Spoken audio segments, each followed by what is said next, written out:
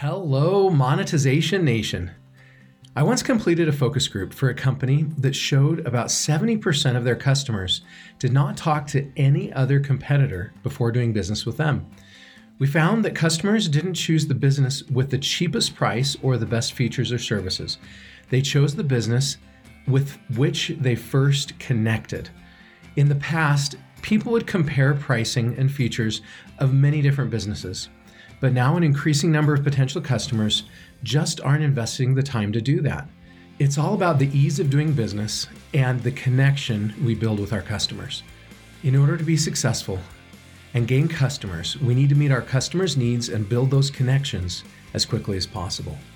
In the last episode, Eric Keating and I discussed 3 ways to increase product-led growth and monetization. In today's episode, we're going to discuss how product-led growth can help businesses meet the customer's needs for instant gratification. Tectonic shifts are constantly transforming the earth and business, causing destruction and huge growth opportunities. I'm Nathan William, the host of Monetization Nation, where we learn how to leverage business tectonic shifts to transform monetization. Let's go back to product-led growth for a little bit. And I love frameworks and I love numbered lists. We're going to put together a framework for your product-led growth. What would that framework be? What would the steps or the elements of that be? Yeah, I mean, the thing about product-led growth is a lot of people assume that it's if you have a free trial or a freemium product experience and check the box, you've got product-led growth. It's not as simple as that, and it's not as black and white. It's much more of a spectrum. The shift, and I want to be respectful of the way that you use tectonic shifts. This may or may not be one that you'd consider, but I think there is this massive shift happening, and it's been happening for a very long time in the consumer world, and much more B2B over the last couple of years. Is this expectation that we all have from using Amazon and other consumer products that are completely self-service, totally personalized, all about instant gratification, right?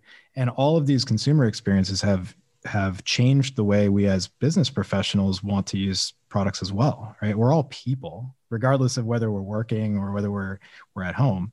We're all people.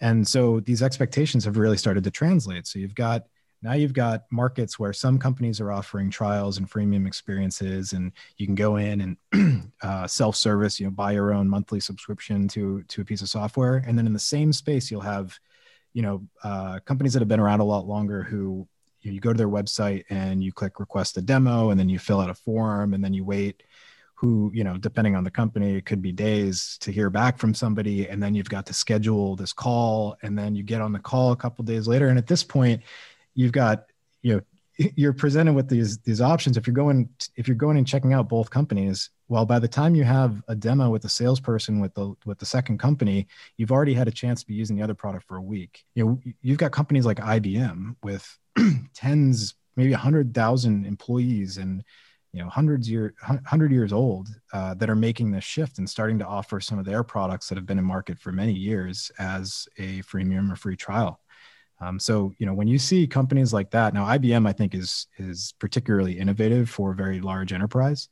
But when you see companies at that scale adopting this approach to going to market and getting the product into users' hands, I think that's a sign that this is not just a little trend, right? This is the expectation moving forward.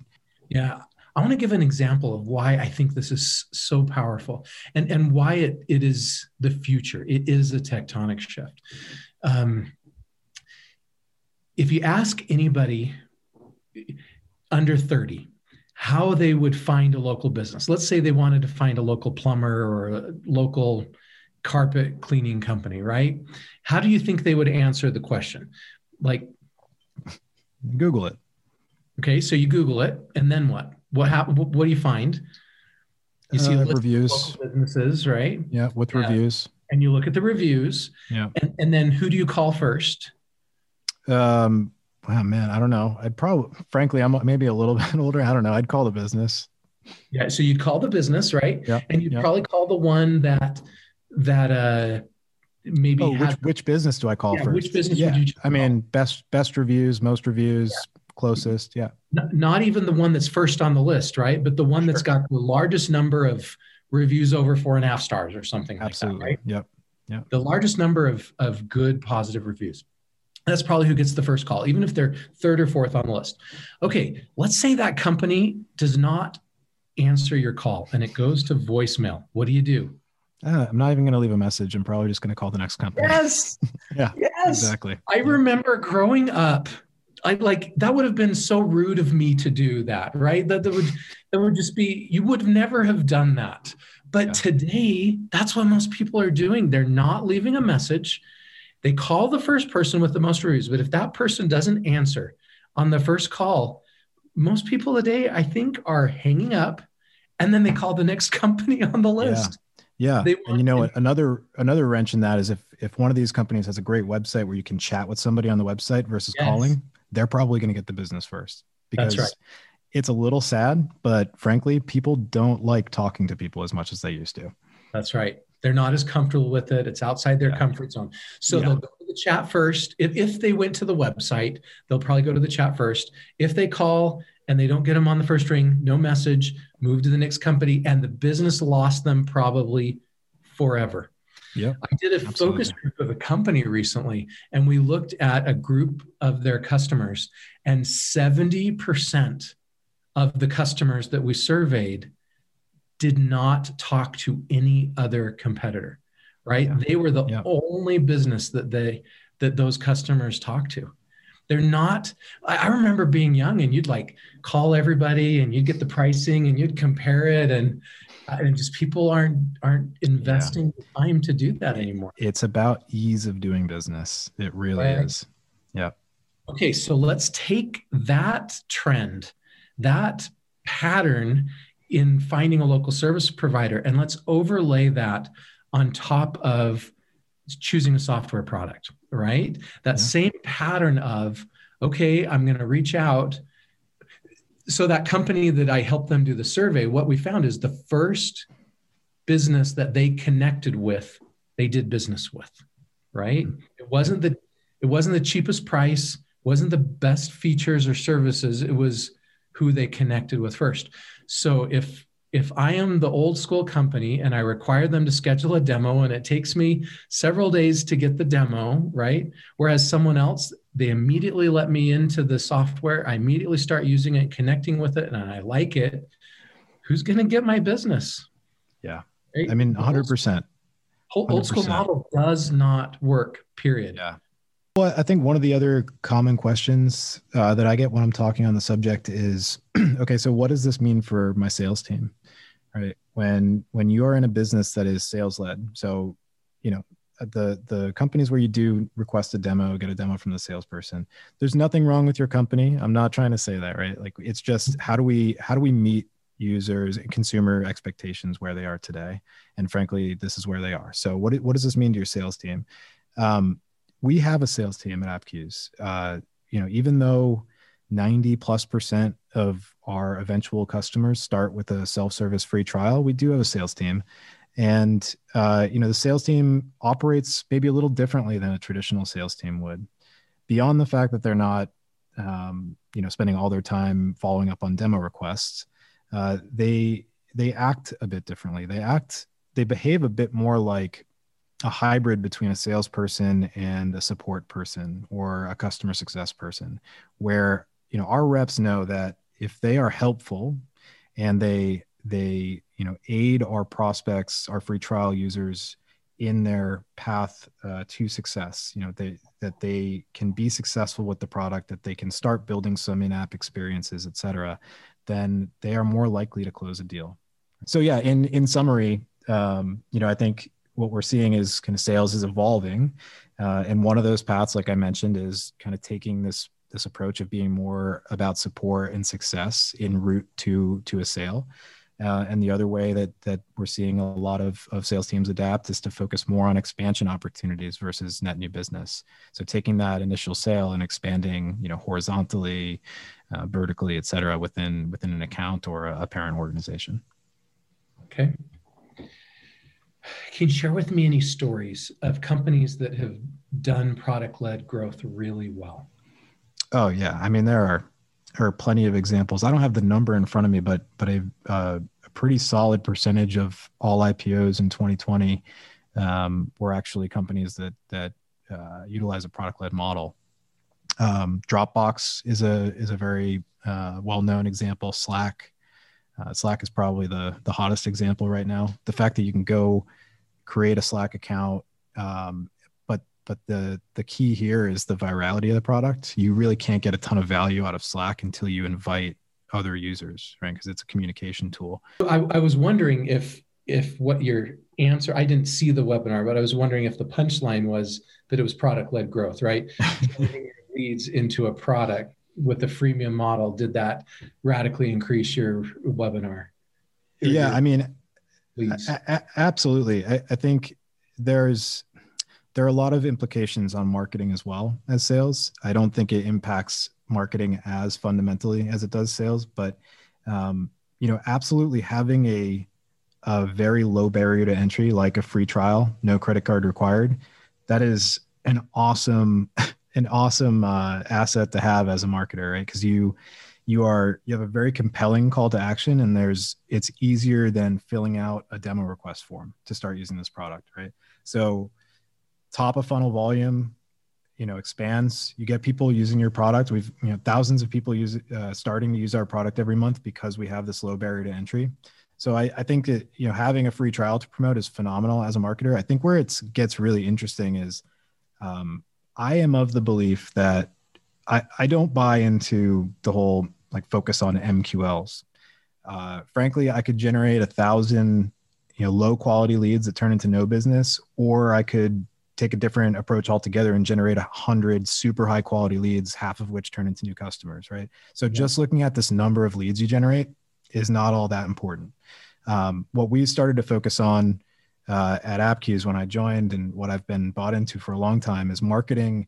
The number one metric we look at is how much pipeline are we generating for the sales team. I love this concept of going into product-led growth. Is there anything deeper, any other stories or secrets or tips or hacks, anything else you could share on that specific vein? Sure. Yeah. So, one of the parts or one of the things that becomes more important in this world of product-led growth, you're going to have higher volumes. You're going to have more data to work with, right? So the number of, let's say you're driving the same amount of traffic to your website and you have a free trial, and then, the other company has a demo request call to action. You're going to get more leads with the free trial. It's just a lower barrier to entry. There's less friction, right? When you do that, you're going to start to have exponentially more people using your product. And how they use your product is very important to understand.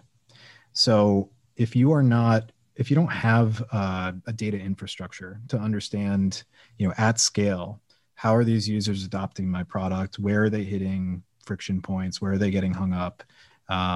What types of users, either by firmographic data or behavioral, like which types of data, users are converting at the highest rates, which ones are having the most long-term success.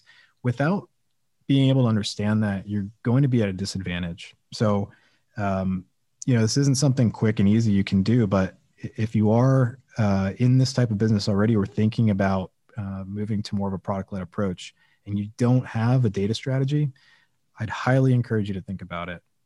Data is not only going to enable you to answer the long list of questions that I'm sure you'll have as you start down this path, but also open up a ton of opportunities for you to monetize your user base better, to better serve your customers so that they retain longer and adopt more of your product. So absolutely, data is super critical. And I think the other piece is, like I said earlier about that free trial being part of the funnel now. As a marketer, as a salesperson, you have to start thinking about product more than you ever have, right? Like, I know so many salespeople who have been hesitant about putting one of their prospects into a free trial because they're worried about the type of experience they're going to have, or they're losing some of the control of the sales cycle. that's inevitable at this point. If you're not experiencing that now, you will be in 5 years, because I don't think this is going away. So you need to be invested in the product experience. Understand that the product experience is going to play a role in the sales and marketing go-to-market funnel now. So being great peers to your product managers, to your product leaders, to your engineering team, making sure that there's a strong relationship there, strong communication back and forth, and that you have a voice into the product experience. Because a lot of what the product is doing today is kind of replicating or replacing some of the traditionally one-to-one sales and marketing communications. Thank you so much, Eric, for sharing your stories and knowledge with us today. Here's some of my key takeaways from this episode. Number 1, with more businesses offering self-service products, customers expect instant gratification when they look at our services and products. Number 2, a product-led growth model is becoming essential in today's market, as it allows customers to serve themselves and instantly get a taste test to see if our product and services meet their needs. Number 3, free trials and the freemium model are great ways to help meet the customer's need for instant gratification. Number 4, when customers are choosing a service provider, they often look for the business that will give them the help they need the fastest, or with which they've built the fastest connection. Number 5, we must eliminate as much friction as possible in our customer journey and create a low barrier of entry. Number 6, we need to make sure we have a voice in the product experience. If you enjoyed this interview and want to learn more about Eric, listen to part 1 of this episode or connect with him on LinkedIn or his website, appcues.com.